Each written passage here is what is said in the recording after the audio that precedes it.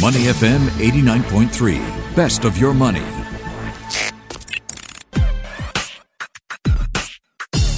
Money and Me on Your Money. Only on Money FM 89.3.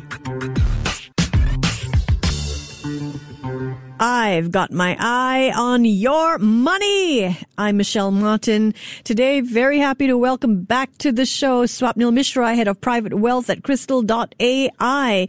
Okay, first question, Swapnil. With all market attention focused on U.S. Federal Reserve Chair Jerome Powell, I want to take a step back for the listener who may be new to the investment market. Why does it matter that 10-year yields are going up and that Powell isn't doing anything to rein it in?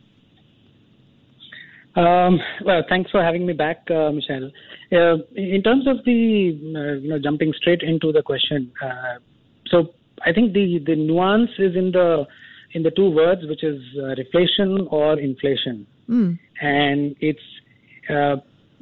growth is needed, liquidity has been provided, and the expectation is that it will lead to at least some increase in inflation. There's a target inflation is there for Fed.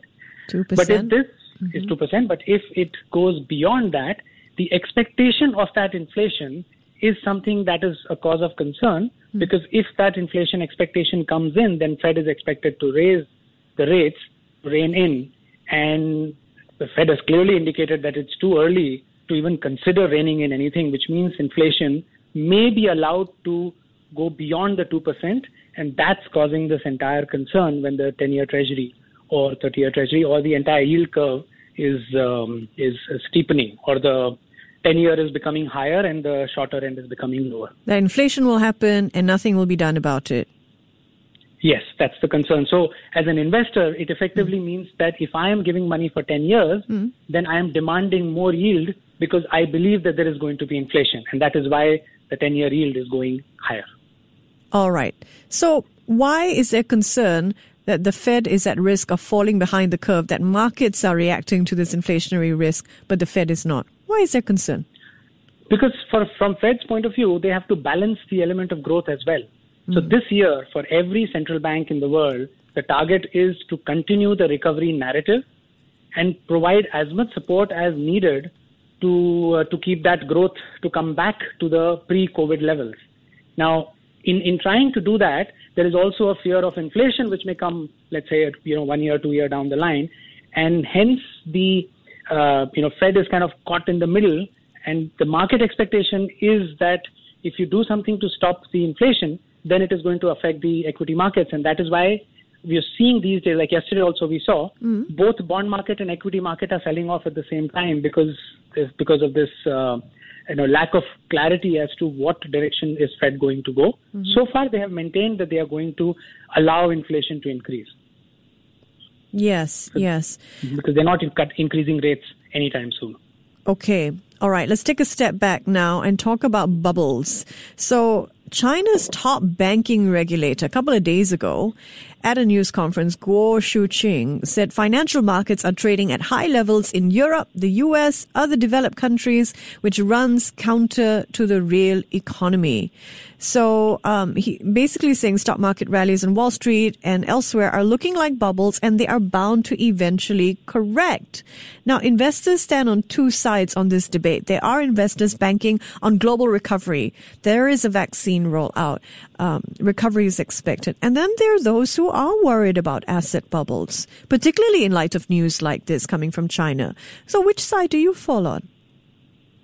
So I would fall on the side that fundamentally being able to predict that there is a bubble and the bubble is going to burst, that ability to predict is non-existent. It is very difficult and almost impossible to predict, which means if you take a view that this is a bubble and it's going to burst in the next 3 weeks, and if you take an investment decision on that basis, and if your decision is wrong because the bubble actually burst 1.5 years down the road, then that's going to be an expensive mistake because you have kind of you have kept yourself out of the market.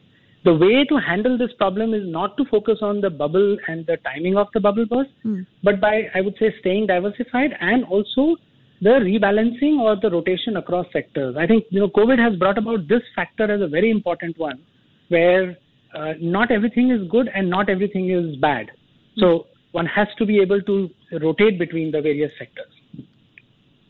Okay, so I understand the argument for diversification, but in the short term, if we see tech stocks, small caps worsening, the S&P 500 in positive territory, but it reversed course during Powell's interview, down 1.3%. There's all this comments that multiples are going to be affected, of tech stocks in particular, if we do see inflation kicking in. So in the midterm, do you think an asset bubble is likely? I don't think that the midterm asset bubble is likely because there are still other sectors which have not yet, there is room for them to go. Energy is there, banking is there.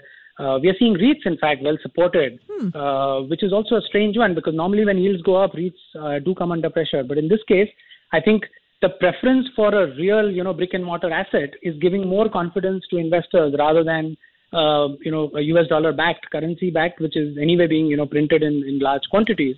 So I would say these sectors still have room to go. Travel tourism has barely begun. You're seeing metals, commodities. So some of these sectors are making a comeback, and tech is of course taking it's been running. It's been running hard last year. So the sector also needs to take a break. So it will see some pullback, which is a good sign, I would say. All right. In light of rising bond yields, you mentioned diversified and a diversified approach to portfolios. People are wondering, should I be, is it value, is it growth? So are you saying that you should have both of these kinds of stocks? Absolutely. So rebalancing and keeping, being aware of what sectors you have, I think is important. So if you take like cyclicals or even the mid cap, small cap, these are sectors which are going to be important. On the fixed income side also, now there are instruments that are available. So you have ETFs which help you protect against inflation. So really, what are these? So like, for example, there's iVol, there is TIP. So some of these, basically their yield is mapped onto the inflation expectations. So as the yields increase, they also give you higher yield and hence protect you against inflation. So it would be a good idea to add some of that in the portfolio if inflation is a concern. I'm sorry, could you mention that first ETF again? Was it iVol? iVol, TIP. There are quite a few of them. There are about 10, 15 of them. They do different things, but essentially they are helping protect against the inflation. Saudi Arabia and OPEC Plus allies shocked the oil market with a decision to keep supply in check, sending prices surging and adding inflationary pressure to the global economy as it emerges from the pandemic. So when we look at oil prices in the midterm, do you think that we could see a stem in the rise of oil prices, or do you expect them to rise further? So I think there's clearly disagreement between, or at least, they've not said it officially, but there is speculation that Saudi wants to slow down the production, Russia wants to increase the supply. And I think one thing they both will agree on is they don't want the oil price to go down. I think that. Yeah, I think you're right. So I think they'll find some compromise there. And they would want the oil price to continue its kind of journey from here on, and hopefully with the higher frequency. I think the meeting schedule is also, they have now made it monthly, so hopefully they'll be able to react faster if there is something that happens in the oil price because of their actions. But I think they'll resolve it. They'll get a compromise. Okay. Now, it was announced a couple of days ago that Hang Seng Index over in Hong Kong would be going through its biggest transformation since it was launched in the 1960s. The number of constituents rising to 80. It was 50, and eventually that number going to rise to 100. So how do you expect that this shakeup of the Hang Seng Index could affect Hong Kong markets? Typically any such, index, when it becomes more broad-based, it is definitely, it is more representative, and overall that's a positive thing. The second point is that from a volatility point of view also, it makes the market a bit deeper, and hence it should help in containing a little bit of the volatility, which is typical of very, not so deep indices. So in this case, I would consider this as a positive for the market and for the investors. Okay. That's the Hong Kong index. Do you think that there is room for the STI to think about a similar rebalancing? I mean, I think there is always room for doing this, but maybe this year it would be difficult to intervene because there are many other things to focus on. I would say they should be done at a time when the overall, macroeconomic conditions are more stable. Okay, it makes a lot of sense. Now, this week, China, today actually, kicking off its biggest political meeting of the year, the National People's Congress. And we have, preliminary data out of it. China's setting a conservative economic growth target of above 6% for the year. That's below what economists forecast. The key highlights, the CPI target set about 3%. Government bond sales plan for 2021 to the tune of about 3.6 million. And China expecting monetary policy to be prudent and fiscal policy to be proactive. So as an investor, what are you looking out for from this meeting? I think one key messaging which is going to affect the market is the stance on tech and tech regulation. Because that's one thing which is going to affect the investors directly. A large number of tech companies, even your flagship Alibabas of the world for China are dependent on at least getting the right messaging. So this will be a time where they will have to get it right. And the second would be, of course, the attitude towards US. So whether things are going to be hawkish in response to the Secretary of State's comments on China, or will it be a little more conciliatory in terms of trying to build trust, especially after the entire blame game for the coronavirus. So I think that is the second point, which will give a sense on whether they will be working closely and provide stability, or we will still have issues.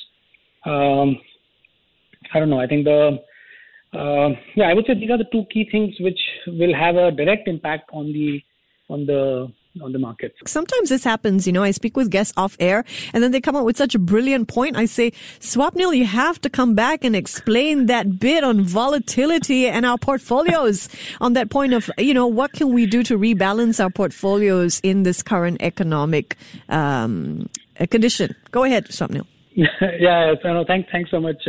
So, what we were talking earlier about how, right now, if you see the correction in the equity markets, if you take last night as an example, equity market was down, S&P broke 3,800, bonds are down because the yields are going up, but volatility has gone up. And when we say volatility over here, it is possible to incorporate volatility as an asset class in a portfolio itself. So if you have a diversified portfolio, it's possible to use an ETF, like let's say the VIX, which is an ETF that's available to add in the portfolio. And so what it does is, just like you have gold and you have Bitcoin, which provide hedge to the portfolio when things, when all asset classes don't move in the same way, it's possible to add volatility also in the portfolio. So you can have a volatility ETF, a real-time index. And what do these ETFs hold anyway? Futures? Yes. So they're using derivative structures to create that. But they are allowing you to trade that index, and if the volatility goes up or down, then accordingly the value of the ETF will go up or down. I see. That is brilliant. So incorporate volatility, and that is a way that you can diversify your portfolio in times like this as well. That is sheer genius. Yeah. And so we cannot let you go without hearing your song list that best reflects market conditions, Swapnil. In fact, it's one of the oldies. So I don't know if you followed Jethro Tull. Yeah, no, that's too old for me.